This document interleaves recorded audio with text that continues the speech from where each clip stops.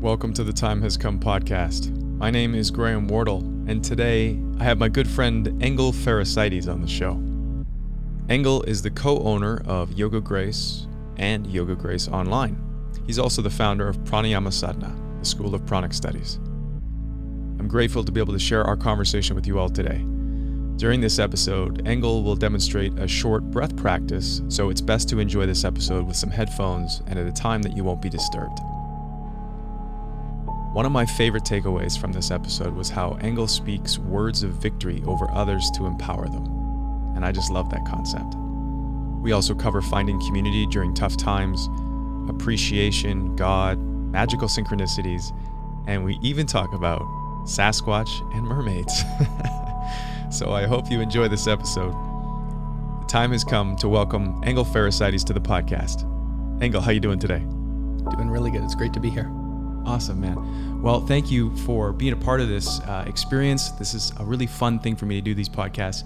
And I really wanted to have you on because I got so much from your breathwork sessions at your yoga studio, Yoga Grace. And it was about a year ago that I first went in there, wasn't it? Yeah, right when COVID was Yeah, it was happening. just when COVID happened, yeah. And I walked in and I was like, hey, and you were sitting at the front there.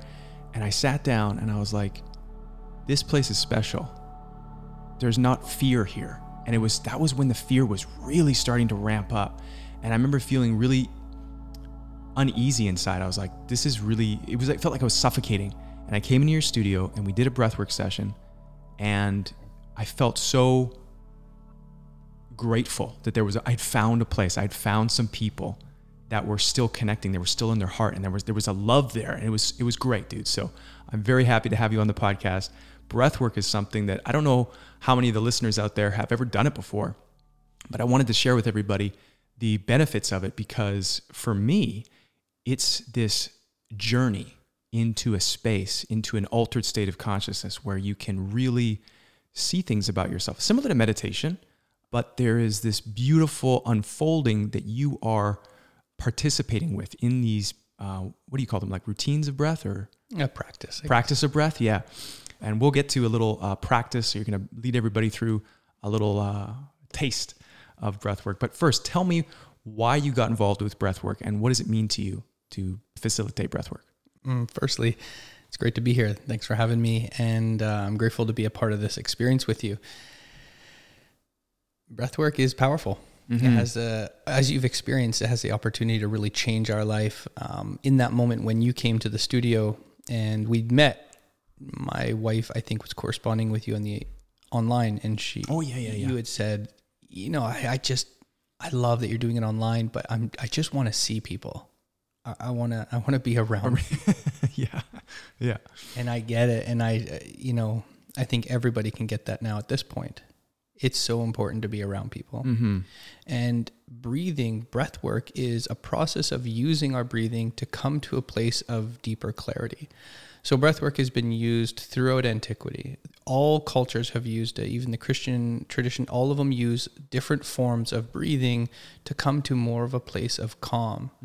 And there are variables to that, varieties of that. It can be a quick, intentional breath as you come into your prayer. It can be like a 5-minute breathing practice of just calmly following your breath, or it can be a little more intense where you start to dedicate maybe 15, 20, 30 minutes, like you experienced 3 hours. Yeah, 3 hours is a lot. You don't go more than 3 hour sessions, do you? You can. I mean, I'm thinking of maybe pushing it for Guinness World Records. For real? That'd be cool. Why not? So what is it that got you involved? What got you passionate about breathwork? Why did you get involved with it? I think the best answer to that is like a snowball effect. Like a snowball rolls down the hill and is picking up more snow as it goes down the hill. There was a few things that were happening in my life that were leading me to that. I was always interested in personal development. I was always interested in becoming a better person. Philosophy was kind of the center point of my life since a young kid, always asking questions, always. And the questions were a little deeper than usual. Parents would have trouble entertaining them. Like, what's the meaning of life and kind of stuff like that? What's the meaning of life? And then, building a birdhouse with my grandpa and asking more questions than were necessary. And the questions were like based on design principles, you know, okay. and aspects of location and what would best serve the location, you know, just random. Yeah. But more thoughtful stuff. Yeah. And so my life was really based around that. And as everybody, I put a mask on at some point, you know, to change. And then that aspect of me kind of became suffocated and just stayed there. Like a psychological mask we're talking, not a face mask. Like a psychological mask to fit in, you know, and to be a part of, because I never was a big person. Usually the people who fit in most are like the alpha characters in environments. So like bigger, more dominant, stronger. I was really good at sports and all that stuff, but I was a young boy, small stature. And so I found martial arts at a young age, kung fu, all that type of stuff. It led to kickboxing. Kickboxing led to me being interested in striking. I really liked that. So I started to realize that when I started getting anxious, my breath was out of control, but it was not like there wasn't a really deep sense of awareness there. Fast forward to kickboxing, I started to notice that when my breath was more controlled, my striking was more aggressive, dominant, precise. And when my breathing wasn't controlled, it was kind of sparse and it wasn't as precise. And fast forward to Muay Thai and then Brazilian Jiu-Jitsu, that's where I started to realize Jiu-Jitsu specifically when I'm wrestling with someone and they're on top of me and I'm trying to get guard and trying to leverage them and create motions where I can come up and win. I started to realize that, you know, about 10, 15 minutes into it, you're out of breath. You're breathing heavily, like you're panting, like you would if you were running as fast as you could and sprinting. And so I thought to myself, this is the process of thought. As a young kid, I'd always really try to break down the idea, the process, problem solve. And I started to think to myself, well, what if I was to mimic outside of practice that breathing pattern, which was like gasping for air? And so I practiced it. And on your own? Like on my own, just doing it for 5 minutes. Just for fun. Like you're like, I wonder what would happen. Yeah. Oh, interesting. Okay. And so I was like, I'm going to, because I realized if that's the breath I'm doing in that 10 to 15 minute mark, so in the last 5 minutes, I just gas out and then the opponent's going to win if he's not as gassed as I am. What if I practice that breathing? So when that breathing does come, I'll be more capable. Okay. And so I started practicing that and then it worked. And I started, I was a white belt and I was, you know, tapping out blue belts and brown belts. And it was really cool. And that was because of fatigue, right? Their technique was way better than mine. It wasn't because I was some savant. And how cool did you feel knowing that you had like the secret breath technique? Really good. Did you tell anybody? No, it just was Is it your superpower? Yeah, like it was, I don't know. Part of my, you know, I've been running trainings for almost 12 years now. And to this day, like one of the big questions I have for myself, like people ask, how did you get into this? And I don't know how I came across it. Like, I don't know why me, like, why do I know all of these, like specifically with breathwork in the pranayama tradition, there's roughly 200 different breathing patterns. Each breathing pattern has 25 variations. That means there's thousands of breathing patterns. How did I come across this? I don't know. Like there wasn't specific scriptures that I read that gave me the information. It was just something that started to come to me as the years went on. And of course there's older scriptures like the Upanishads and so forth, where I was able to decode various aspects of the breath through symbolic and poetic description in the scriptures. But just going back, I used that breathing and it worked. And then I was like, what if I nose breathe? And started researching. I was like, oh, yoga. Oh, interesting. It was like oh, so you weren't even into yoga at all. It was like something, but I was doing it though my whole life. But you just didn't know that's what it was. I didn't know the term. Oh, cool. You know, it was almost like it was like my birthright to do this. Like this was my, like your calling. My calling, and I'm so grateful and lucky I was able to intuitively find that purpose. You know, where sometimes we search our whole life to like, what am I going to do with my life? From there, it just migrated to like nasal breathing. What if I did that through my nose? And then what if I alternated the patterns of breath? What if I was to work my diaphragm in different ways into the chest, full chest breathing, belly breathing? What if I was to just play with this thing? And what if I was to intellectualize it and alternate the rhythms and processes of the breath? You were playing to find what works. I was literally playing. Yeah. Beautiful. Yeah. And so that led me to feeling the experience of breath, which was physical performance enhancement. It was leading to bliss. Like you actually get high. And yes, you do. It's not a hyperventilation high. It's a high where you're lucid. So you're very clear and lucid in the moment of feeling elated, and it's powerful. It is. And that's what I want to share with people, just a little taste. And I know we can't go into a full breathwork session on the podcast, but maybe if you could guide people through, just kind of give them a taste of what it's like to do a pattern of breathing. Would love that. Okay, great. Awesome. So if you're driving a car, you listen to this podcast and you're doing something, make sure that you have a safe space to sit down and relax. You're not going to be disturbed. And angle maybe 3-4 minutes, or what do you think? Yeah. Okay. Sounds good. Okay, let's do it. All right.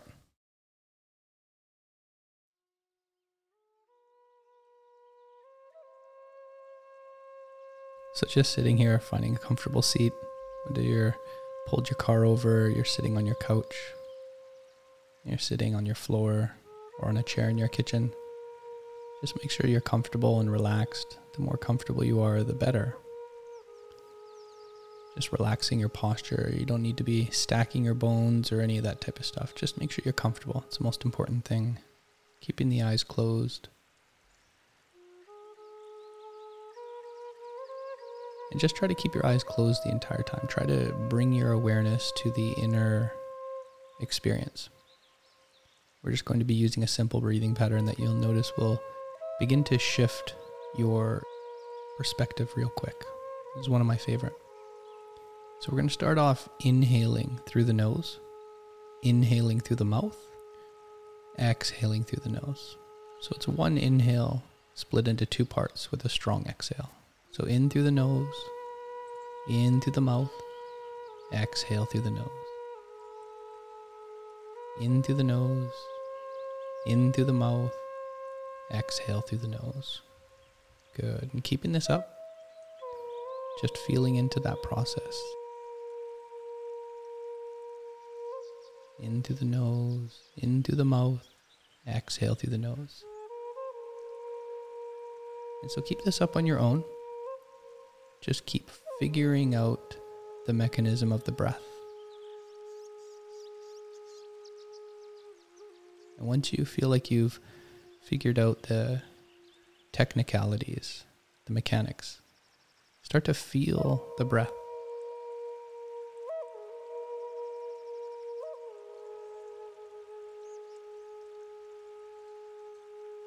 You're going to feel a glow that arises from this process of breathing.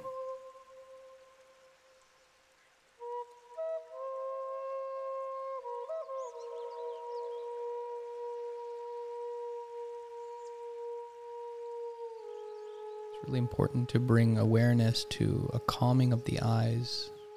There's a saying that if you can calm the eyes, everything in the body will start to calm down.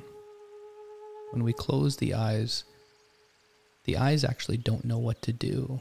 They're looking up and down, left and right, because they're so used to looking around at objects in the world. And so just find a way to settle them down as you keep this breath. In through the nose, in through the mouth, exhale through the nose. Good. And so just keep working one round at a time. One inhale split into two parts. Perfect. In through the nose, in through the mouth, exhaling through the nose. In through the nose, in through the mouth, exhale through the nose.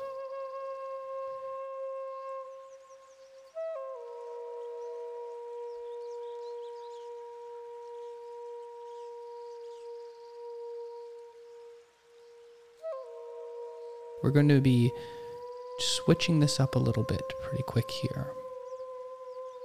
I'm going to show you just how quick you can change your localized perceptual experience of your environment. This is a great breathing pattern to use if you are a little angry, or you just got into an argument with your partner, or you're feeling a little anxious or worried about things in your life. All you need to do is 2 minutes of this, and then you're going to open your eyes right away. So just keep this up right now. We're almost there.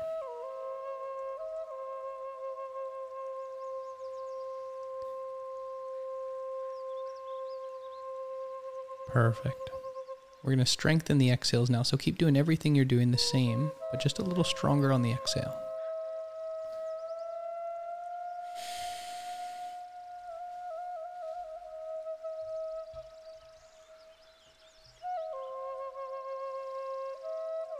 Perfect.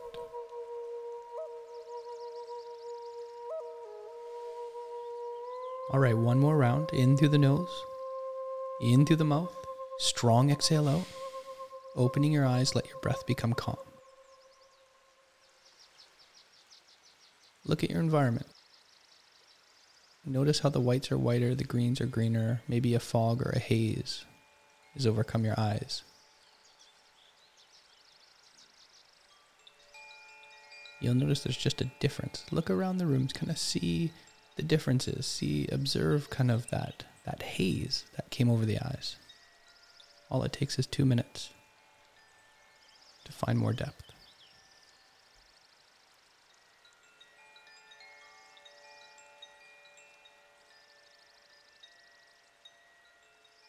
That was fantastic.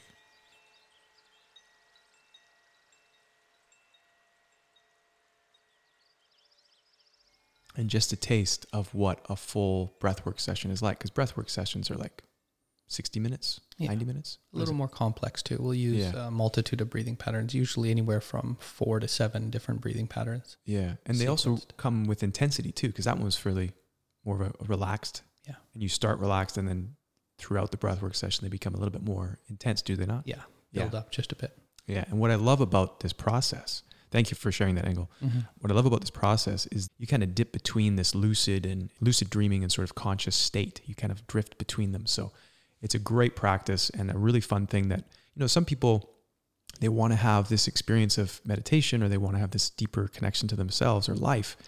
Breathwork, from my experience, and I'm assuming you would say as well, is a great way to bring people into that state of being where they're more connected, more grounded. And, sometimes sitting in silence and meditation, I get lots of distracting thoughts. But if I do a little bit of breathing first and then sit and meditate, it's much easier. Why is that? The process of breathing is just so intimately entwined to physical movement and the operations of the body. You think about your breathing when you're sleeping, you're breathing while you're listening, you're breathing while you're driving. So everything we do is based on breathing. And so when we start to use the breathing in a voluntary way, because most of our breathing, the majority of it is involuntary. It's just the body's breathing for us. And when I say the body, the mind is telling the body what to do, because there's operations of the mind that we haven't yet colonized. And that can be kind of broken up into 2 parts. There's the involuntary portion of the mind, and then the voluntary portion of the mind. The involuntary portion of the mind is controlling the involuntary portions of the body. And then the voluntary portion of the mind is like you exercising thoughts you want to think about and engaging actions of the body. So your mind says hand lift, and the hand lifts. Mm-hmm.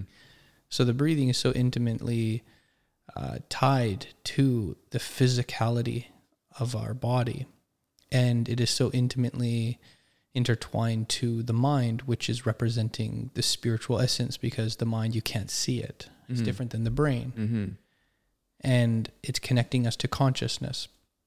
And so when you engage the breath in a voluntary way, where you start to control the breath like you just were, what you're doing is you're starting to take the body off of its regular prescription. Autopilot kind of thing. And when it comes off autopilot, it gets to have a whole new experience, which is setting alarms in the body of like something's happening. Something's different. Shifting. Yeah. And it brings clarity. And I think the best way to really break it down is your mind is like the room you're in, and then your thoughts are the things in the room. So all the things you're seeing around the room right now, if you're listening to this podcast, your thoughts are the things in that room, and your mind is the room. And so sometimes you can have so many things in your room that it feels like there's just no flow. I'm sure everybody's lived in a house or has a house or a room or a drawer in their kitchen where there's just too many things. And so what the breath does is it creates space some way, somehow, and I don't think it needs a definition or some precise scientific description, but it is happening. It's creating space between the thoughts. And when there's space between those thoughts, you can then come in with more constructive, positive thinking, because there's no one likes feeling claustrophobic. And that's what's happening when the thoughts are too close together. Mm-hmm. There's no place for movement, and it's like you're in a small, confined, tiny little room, and there's no out. The breath comes in, creates a little space between that, and then you can come back in with more, oh, you know what? No, I'm safe. Oh, things are going to work out. You know what? This challenge I'm in, it's actually a ladder for my elevation. I'm learning a lot right now. This is interesting. So it allows you to kind of switch the perspective. And it's a beautiful tool because it's free to everyone, you know, like practicing a simple technique like breathing brings you back to, like you said, that space between the thoughts, between those, in that room, you know, you have, oh, I feel okay with this now. You know, sometimes in life you can get so overwhelmed, and like you said, it's like the kitchen drawer with too many things that don't have a place and it creates stress and stuff. So that's what I love. And thank you again for bringing us through that short little taste of breath work. But I did want to also ask you, Engel, you have such a fascinating story, and we've been friends now for, a year now since the pandemic started. Mm-hmm. So we've had many conversations, and one of the most fascinating things I found out about you was you weren't always this man that you are today. You've gone through a transformation, and you've left an old life behind, and you've moved into a new direction that required you to let go and to trust and to step out into the unknown. You know, if somebody's listening to this and they're saying, I feel like there's a change coming in my life. I want to change careers. I want to take a new direction, but I'm worried, I'm scared. What advice would you give them based upon how you have made that transformation in your life? That is possible, that you can make a change and it will work out, and to not make irrational decisions in the moment. I wrote something that I think can be relatable to people, and it was in relation to my journey and how I found my way out of my difficulties. And so this message goes like this.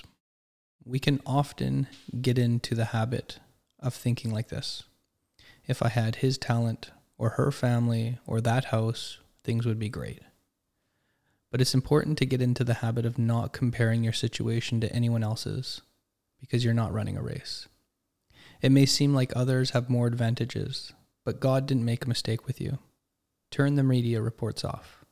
God has given you the grace you need to fulfill your destiny, and your destiny is unique to you. You were designed to be you, which at its foundation is wild and free, self-sufficient and competent, resilient and abundant. So you've got to shake off any self-pity, because it's more of a poison for you than anyone else. Even when justifiable, the resentment you harbor only serves to weaken your spirit.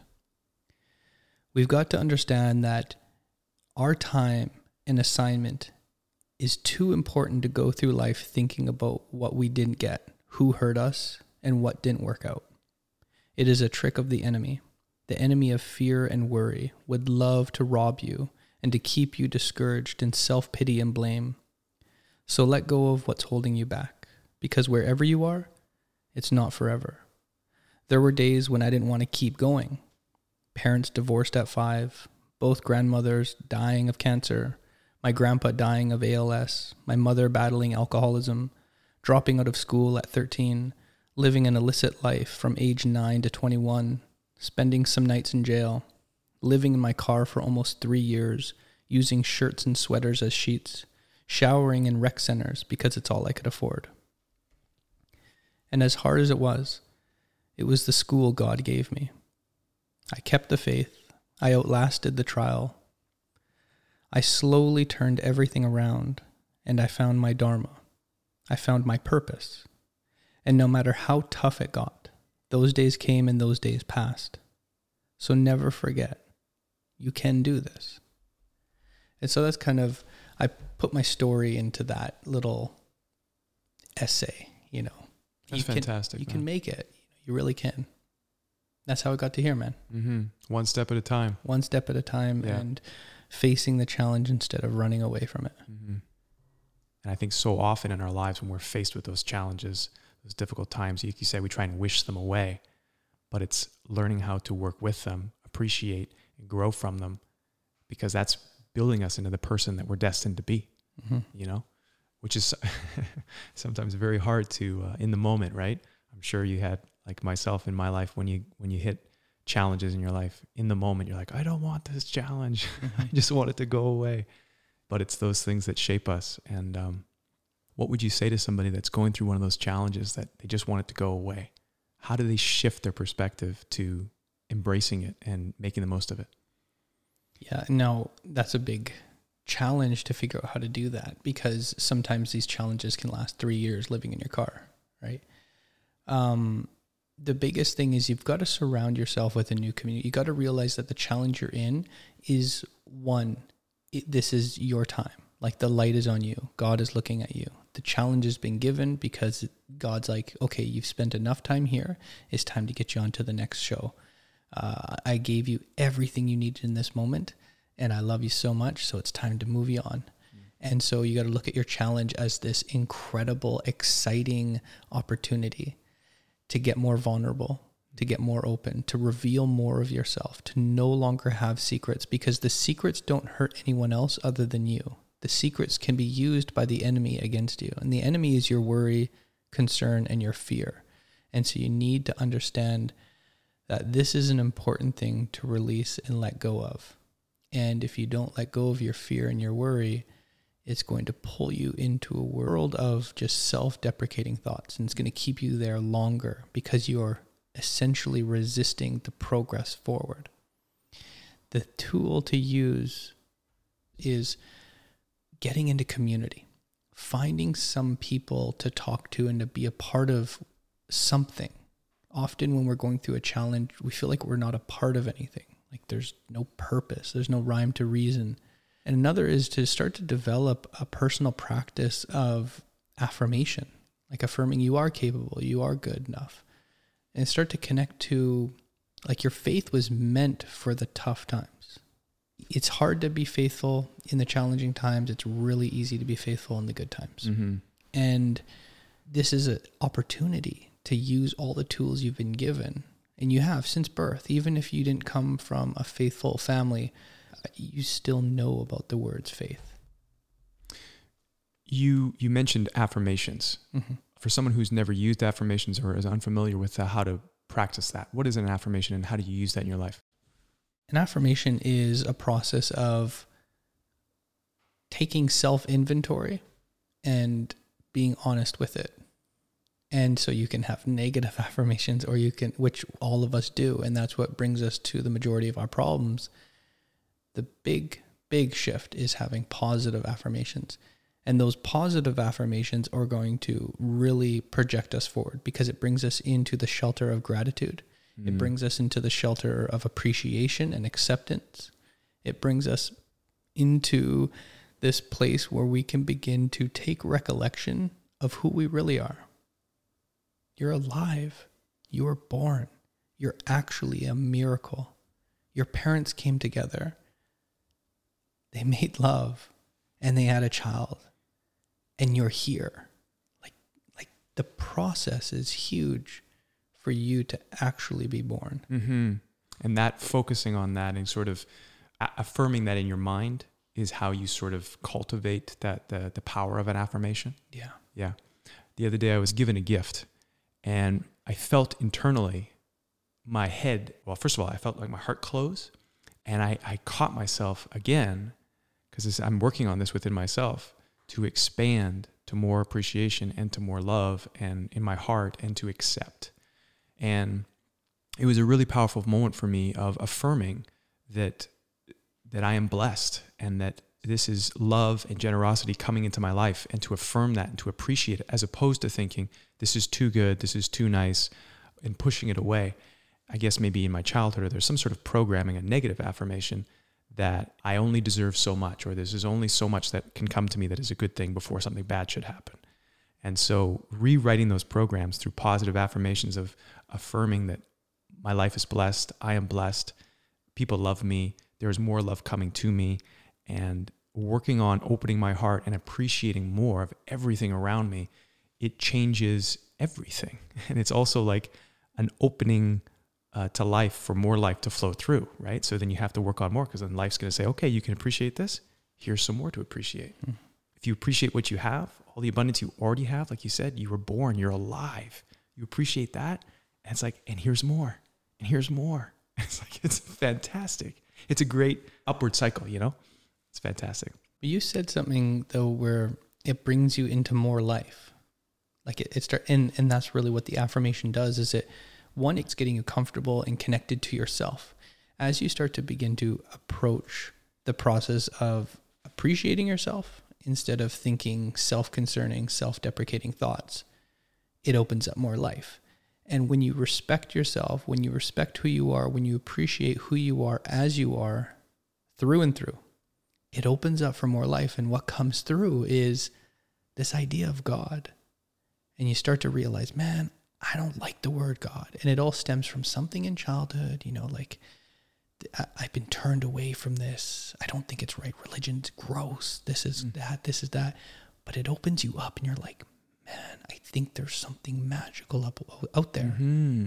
I can't come up with an explanation for these coincidences and these miracles in my life. Like, why was that challenge so perfect that it brought me to this person, that led me to that job, that led me to my soulmate? How does that work? Yeah, man. You talked about this in I think it was one of the pranayama, the breathwork classes. You were talking about God. And I never had a negative association with the word God or the concept of God. I was like, oh, some people call it God, some people call it divine, like, or the universe or whatever. I'm like, okay, whatever. We're all pointing towards the same thing. But what I loved about what you just shared and what you shared before in the breathwork class was even more appreciation of this reality, this idea of synchronicities, of connecting and flowing. And then there's this beautiful divine plan that is waiting for you to open to it and and to appreciate it more than just like, yeah, I'm letting the universe run my life, or yeah, God is good. It's like, no, feel that, appreciate that, play with that, communicate with that relationship, and then more synchronicities, more things flow in. I have that all the time now in my life where I'll be trying to do something and I'll get these like random things that won't work. And I'm like, why is this not working? And then I go, okay, I think there's something else I'm supposed to be doing. I gotta, I'll be very careful. It's not like I'm being lazy, but it's like normally I'm like, this is odd. And I've tried a few times and it's not working. And then I'm like, oh, that's why I wasn't supposed to, because I was supposed to be here at this time. And it's like following that, what would you call it? Like scent, or like that flow. And when things go smoothly, you're like, oh, here we go. I'm on this track and I meet this person. I meet my soulmate. I find this new job. I find this new opportunity. And it's a very delicate balance. I almost think of it as like surfing a wave where you have to be in tune. And then when you catch it, oh man, like it's magical. It is. It's magical. It is magical. And so many people go through their life wondering, like, show me a sign. I don't know if I believe in you, God, but I'm going to give you one more chance. Show me a sign. And here's the thing, is even when you were not a believer in something mysterious and magical beyond conception, the signs were always there. It's just sometimes the signs are really small. I was talking to a friend recently, and they're like, everything's hard in my life. Business is slowing down. Everybody else in my profession is booming right now, and no one's coming through the door. And it's hard. And my daughter keeps being the one to boost me up, but it's hard. And I just don't know why. And so we started talking. I said, do you have a newsletter? No, I don't. I said, do you have like a website or anything? No, I don't have a website. And I said, oh, so I gave them tips on how to create a newsletter, how to kind of create this place, this kind of ecosystem where they can draw the people who are already coming to their service and kind of keep them in that area and inform them about what's going on and what you've been up to and what are new services and new incentives and new opportunities you're offering them. And they were like, oh, that's interesting, really great. And so we went back and they're like, I'm looking for a sign. I said, maybe this was the sign though. Maybe you've been saying this for the past couple months and we randomly come to this phone call and it's a free phone call. We don't know each other really well. And I just shared with you one tiny little thing on how to build like a quick newsletter, which is actually free. And you already have a whole bunch of emails. Now you can just start sending out a mass email to people who actually cherish you and your service and have spent money with you. And I said, you see how quick it is to not see the little miracles, the little things that are on our path when we're so focused on the negative. What we don't have or what isn't working. Yeah. And it's the enemy, man. It's the enemy of fear and worry. It's so plaguing and so big that it completely takes you over to the point where you don't see anything.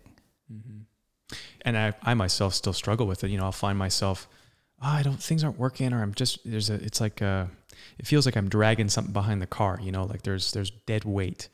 And then I'll do a breathwork session, or I'll do some meditation, or I'll go for a walk in the woods. And then I get that, like you said, that little bit of space, that little bit of distance. And I go, I can let this fear go, or I can let this go. And then I'm back to appreciation. I'm back to seeing things and appreciating them for what they are and right in front of me. And so often the worry and the stress and all those things that pull me down is from me thinking about all the things I don't have, or the stresses in the future.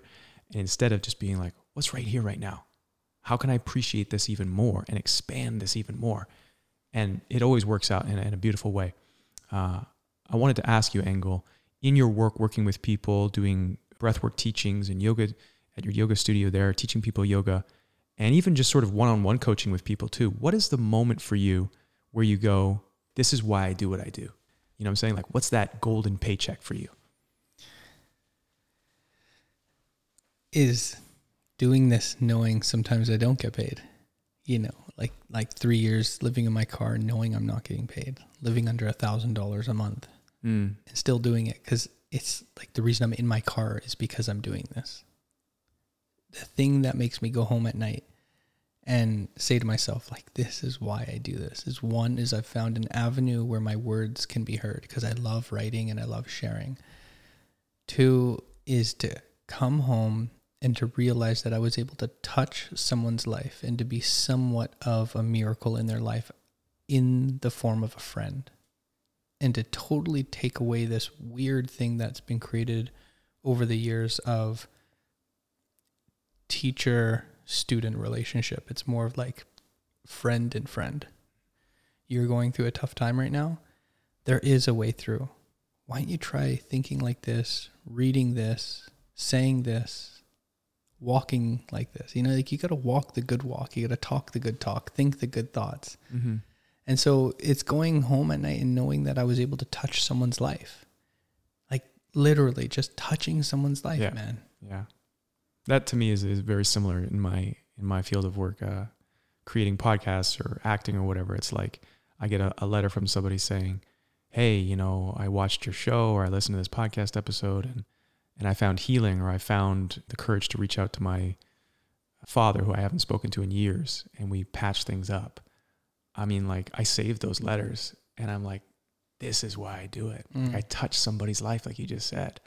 And with my little thing, like my little contribution, being able to know that someone else's life was impacted in a deep way, because to me, that's the biggest gift I've ever been given, is someone has seen me for who I am and given me a gift and helped me return back to my power, return back to my love of life or whatever, and restored to me what I thought was lost forever. And that is like such a beautiful gift. And I can't think of anything else that I would want to give to somebody else. You know, it's like touch their life, return them to their power, get them reconnected to life. So I don't think we're meant to do anything else on this planet other than touch people's lives. I just don't, because can you think of something more sacred, more divine, more beneficial than actually just touching one person's life, and then kind of making a habit of going out there and complimenting strangers and acknowledging strangers and being someone who is doing random acts of kindness and service. I love that, man. Such a beneficial thing, man. Is like the best job is to help someone in life. But also, I fully agree with the sentiment and the feeling of touching someone's life. And I also know too that sometimes, because I think to myself, I want to help this person. And then sometimes one of the hardest things is when they don't want to be helped, or they're not ready to be. And you have to just let them go through what they're going through. Yeah. They have to do it themselves. There's that fine line of doing the actionable work for someone and then touching them with words. And I think one of the best things we can do when I say touch someone's life is speaking words of victory over them. What does that mean? That sounds amazing. What does that mean? Just like the affirmations, like, okay. Graham, you're doing great. Like, things will work out. You know, where you are right now is not where you're destined to be. Your destiny is incredible. I've found that the bigger the challenge, the greater the destiny. It's going to work out. You're going to be so surprised what's on the other side if you can just persevere through this. what'd you call it? Speaking words of, how'd you say that? Speaking words of victory over people. Wow. I want a t-shirt that says that. That's great, Engel. Well, this has been a really fun conversation. I want to pivot a bit because we've had so many interesting conversations over the last year there. I really wanted to have fun with you on this podcast and talk about some things too that last time I didn't get a chance to talk with David Wolf. I had him on the podcast a few episodes ago, and I only found out after he was on the podcast that he's likes to play around with this idea of the flat earth. I remember we've had some conversations about flat earth and some fun conspiracy theories and such. So I wanted to bring that into this podcast because we often will share things and have fun exploring these ideas. So I wanted to ask you, what is your favorite conspiracy theory that you love to play with? Well, the time has come. The time has come for this conversation. Okay. Because I know you like Sasquatch. We talked about Sasquatch a bit. That is I don't know if that's a conspiracy theory. I think it's real. You think it's real? Okay. There's just too many accounts of people who are, trappers out in the forest, and they're like 3 days away from any civilization. And they are having accounts of these weird sounds and rocks being thrown at them, right? And I believe in what the indigenous say, and the indigenous have been talking about it for hundreds and hundreds of years. Yeah, man. Oh, okay. I didn't know this. There's a great documentary you can watch. The guy from Survivor Man, Les Stroud, I think. He did a documentary, 10-part, I think, and it's free on YouTube. You just type in Survivor Man Bigfoot. Just type that in and you'll find all the episodes. It's really good though. It's like 45-minute episodes, and he goes in as someone who believes in possibility but hasn't confirmed yet if this is true or not. And just watching him through his journey, it's really cool. Just witness. He doesn't get anything on camera, obviously, but it's all through British Columbia and through Alberta, some in like Missouri and other areas around the world. And it's just really cool to watch his journey. So I wouldn't say that's a conspiracy theory, just because. Okay. For me, it is, because I'm like, I don't have any proof. So to me, that's like a conspiracy theory. But there's interesting stuff too out there that mermaids are real too. Like there was this one video I watched years ago on YouTube before YouTube became what it is now. And it was this fishing boat had caught a bunch of fish. And as they were pulling the big net out of water, and it was just this massive bundle of fish, something wild was ravishing through it and broke through the net and jumped out. And you catch like this blur of it. And it looks legit. Maybe it's not. But there's also these stories I've heard over the years where in sharks, they'll find stab wounds in it, and sometimes they'll find these sharp points in its tail, carved kind of spikes made out of bone or something stuck in sharks. And so in this, I forget what this was, like a 3-part documentary back in the old days of YouTube, and it was talking about how there was reports of these people who would listen to animals, like listen to dolphins in the water, and they would hear in pods of dolphins different sounds. And so they were hypothesizing that these mermaids, if they were real, they swam with the dolphins. Like they would swim in packs with the dolphins, and the dolphins avoid sharks, right? And so as did the mermaids. Yeah. And so it was really interesting. And then they like showed potential bodies that had washed up on the shore. So completely different. You have to imagine this is like a human sort of like animal that lives in the water full time. So its skin, its body, its eyes. Like the Little Mermaid, where half is like human and half is fish, or is it more like all one? Maybe all one, or maybe there's 2 arms and then there's a fin at the back. Whoa. Yeah. But I wouldn't say that's my favorite. I would say my favorite. Those are like little cool things to think about, because you know what, they're magical. Oh yeah, it's fun. Yeah, it's fun to play with. When you think of Bigfoot and you think of mermaids, like those have magical settings in a child's life through story and. Your son's into cartoons. This too, isn't he? Like, yeah. He actually recently got me back into Bigfoot. Really? Last year. Yeah. Oh, cool. But I would say the biggest and most significant conspiracy theory would be that we're living in a simulation. Oh yes, yeah, like a computer program kind of thing, right? Because like Elon Musk has nothing to do with this. This is something that's been talked about since the beginning of time throughout all wisdom traditions, specifically in the yogic traditions, in the ancient Vedas dating back roughly 8,000 to 10,000 years ago. And that's written tradition coming from oral tradition.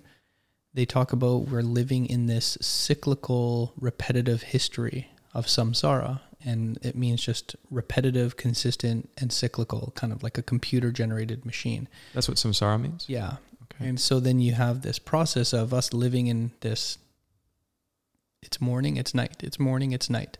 The sun is sunny, dirt is dirty, water is wet. Everything is specific algorithms, and they don't deviate. But the only thing that deviates in in this computer simulation is humans. And the more you look at it and you try to understand it, try to observe and experience, like, is it possible? It's incredible. And you'll start to really blow your mind on it. And there's a lot of information you can go about in finding this. I don't recommend going the science route. I recommend going the spirituality route. I recommend going the faith route to understand it, because you can't use modern tools to measure it. You have to use your conscience. I think it was on the podcast. I had a friend of mine, Cindy Busby, on the show, and I was telling her about those virtual reality goggles. And I was saying that the first time I played with them, when I took them off, I was like, how do I know this reality isn't just a really sophisticated version of these goggles that is my soul has stepped into? You know, like I'm putting these goggles over my human eyes. Maybe this human body is like a virtual reality set that goes over my aura or my spirit or whatever. And it feels real, just like the goggles feel real. And so that was the first time I started playing with this idea of the simulation, that we're living in a simulation. But I agree with you 100%, is that I would much rather approach this idea from a spiritual sense of how does this improve my life, or how does this impact my life?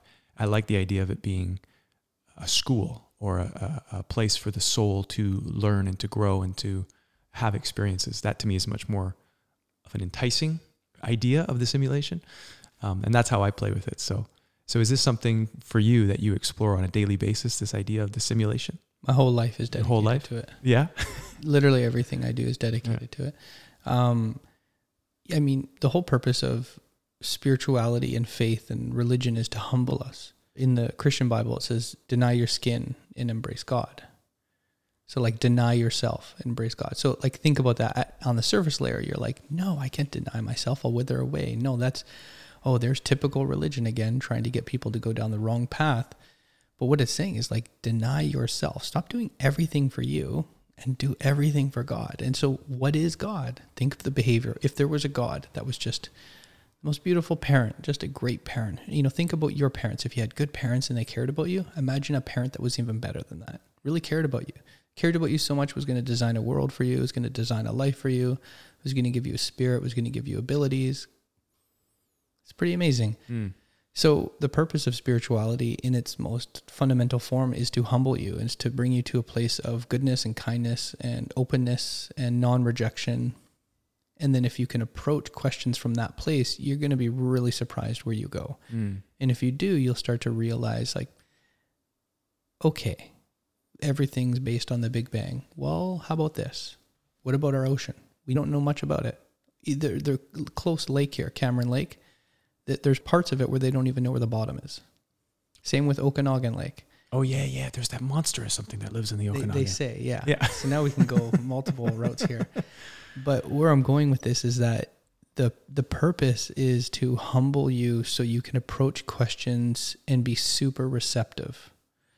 And when you're receptive, you can start to see coincidences. You can start to see possibilities. And if we have barely explored our ocean, how are we going to begin to even conceptualize or hypothesize what the universe is, let alone our galaxy, let alone the existence of this planet, let alone how this planet was formed, let alone how the solar system was formed.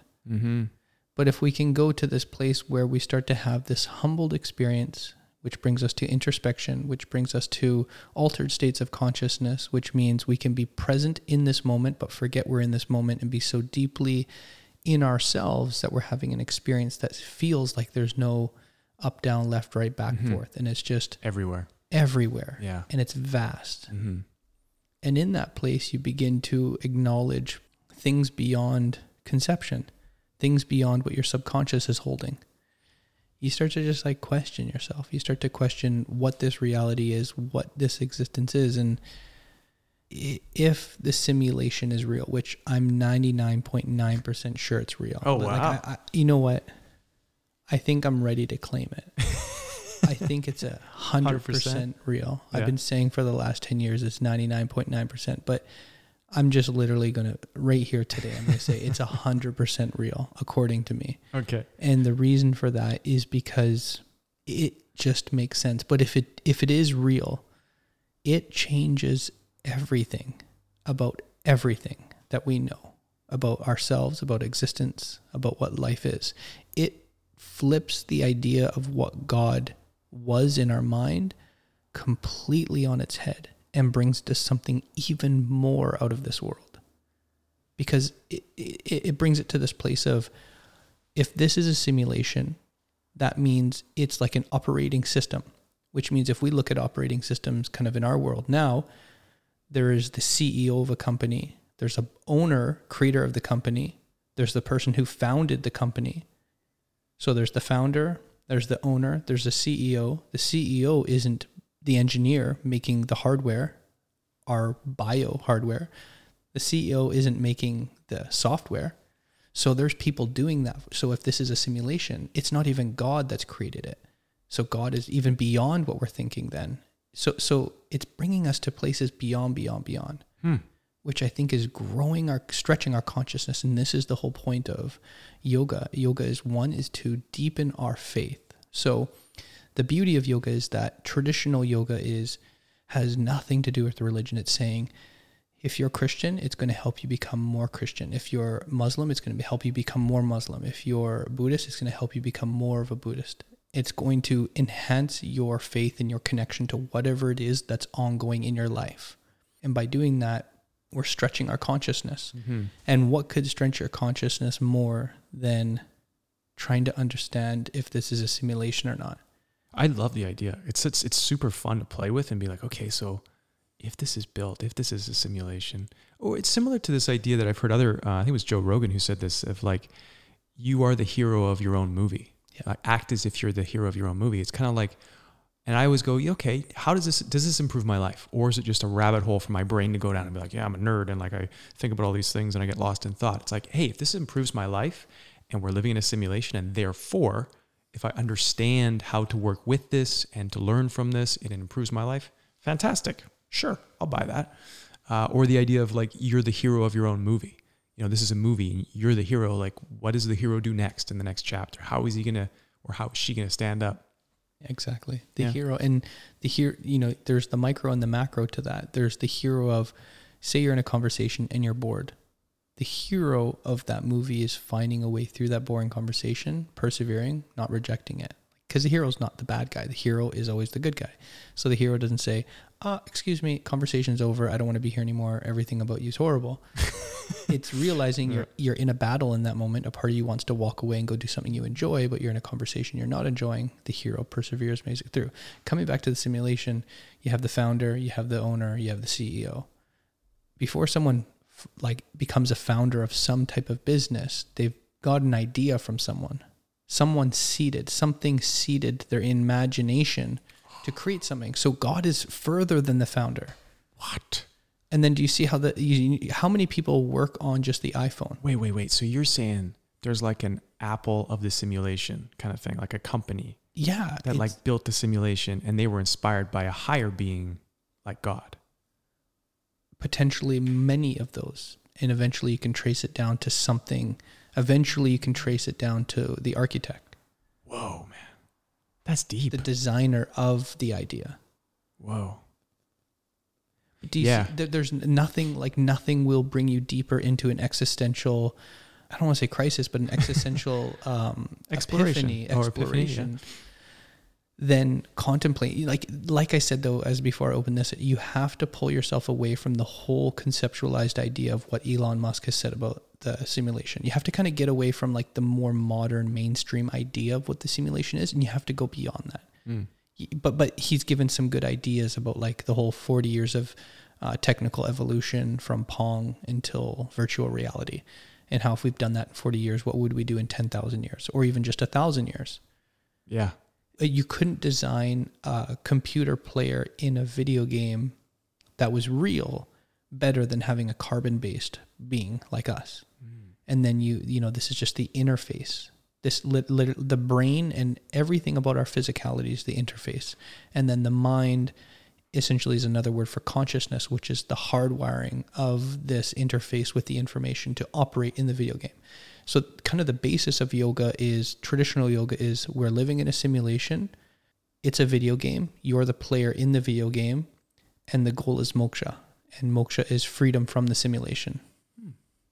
So not freedom as in rejecting the simulation, but essentially coming to a place where you understand it, and you go, and it's like from that moment, once you achieve moksha, you've been pulled out of this like petri dish world video game, and you're plucked and put into another one. So you're growing.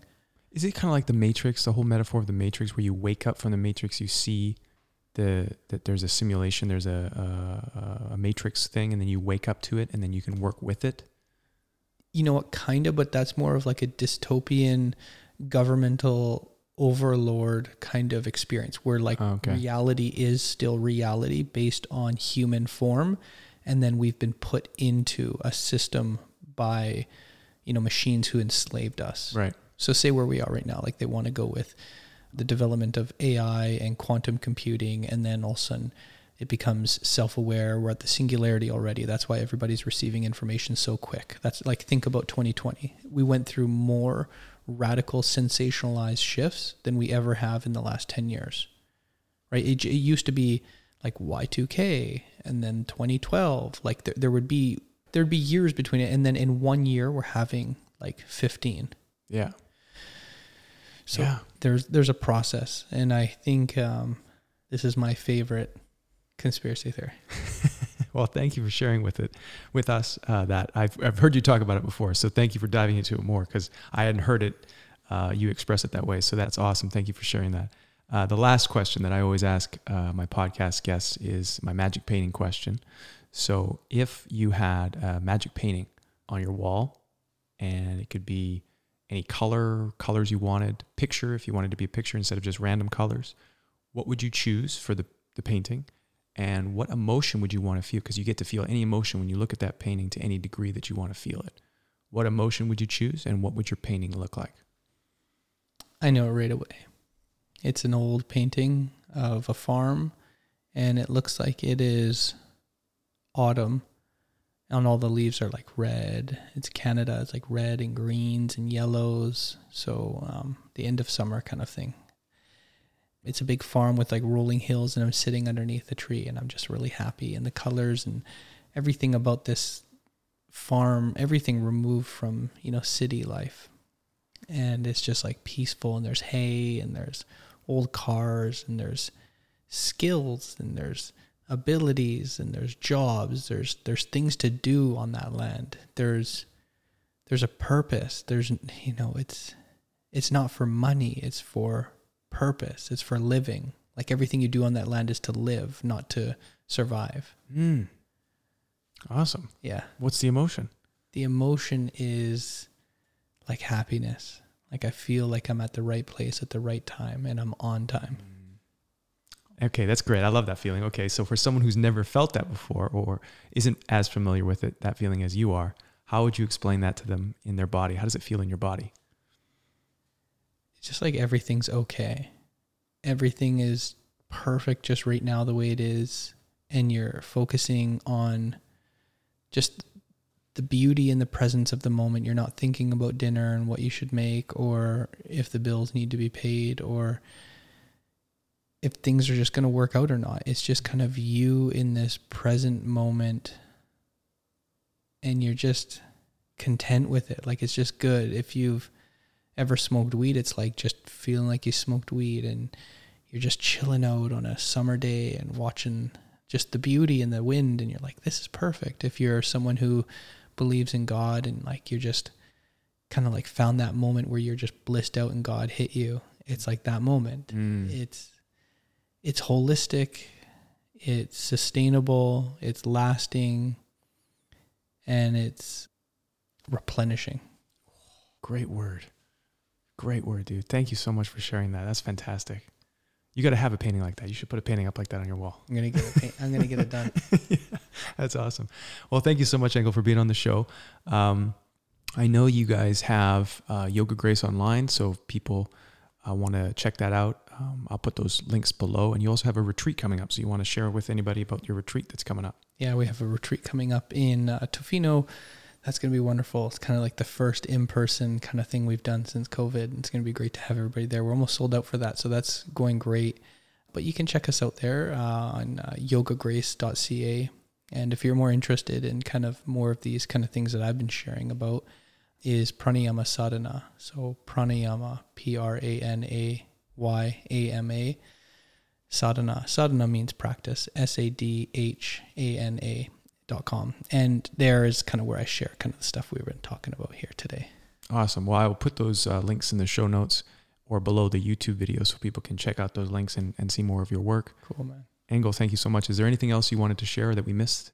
Thank you so much for having me here, being a part of this show with you, and just being able to share and be in this moment. And for whoever's listening to this, you're going to make it through. Things are going to work out, and just believe in yourself. It really does a huge service for you and your family or in your community. And just know, like, things wouldn't be the same if you weren't here.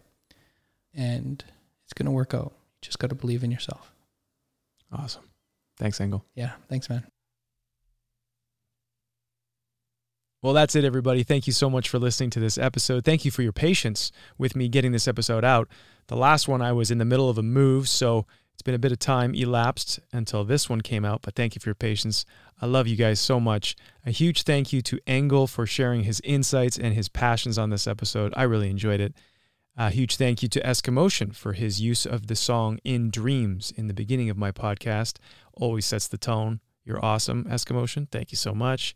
And also, I want to say a thank you to Victorian Joy.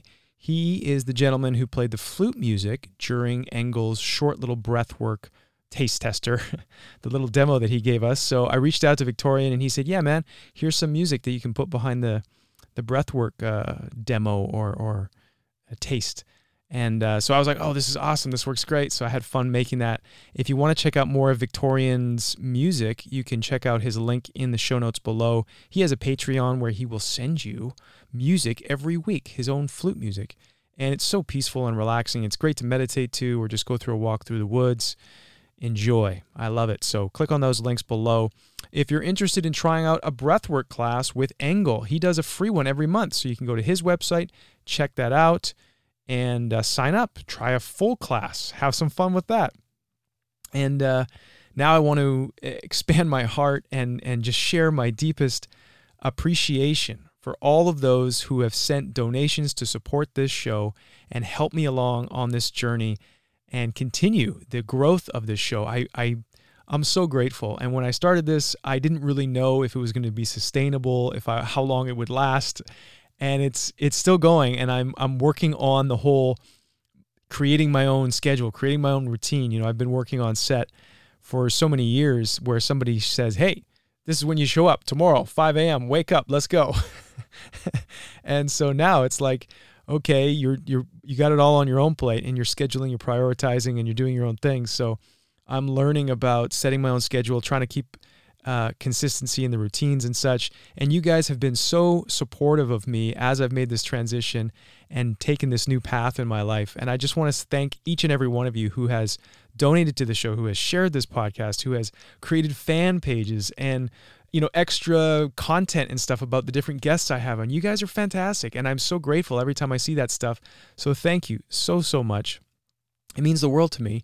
And it's taught me a great lesson about blessings in this life and appreciation. And that's what I mentioned in this podcast with Engel there, where I was talking about appreciation expanding. And then the more you appreciate, the more life brings you to appreciate. And that was what happened to me. Some people sent me some financial support, and I was overwhelmed. And I was like, you know what? Like, I'm so grateful. I'm so grateful. And beyond the financial support, just in my life, and that appreciation boils over into everything. And then there are always more things to appreciate. So I love that upward cycle that appreciation can bring. So I just want to thank you all so much for your support. It really means the world to me. And there is a live chat going on with Engel and I right after this episode. So you're listening to it now. You're like, what are you talking about, a live chat? Well, you can chat with Engel and I on Telegram. If you don't know what Telegram is, it's just like a chat app like WhatsApp, or what's it called? WhatsApp.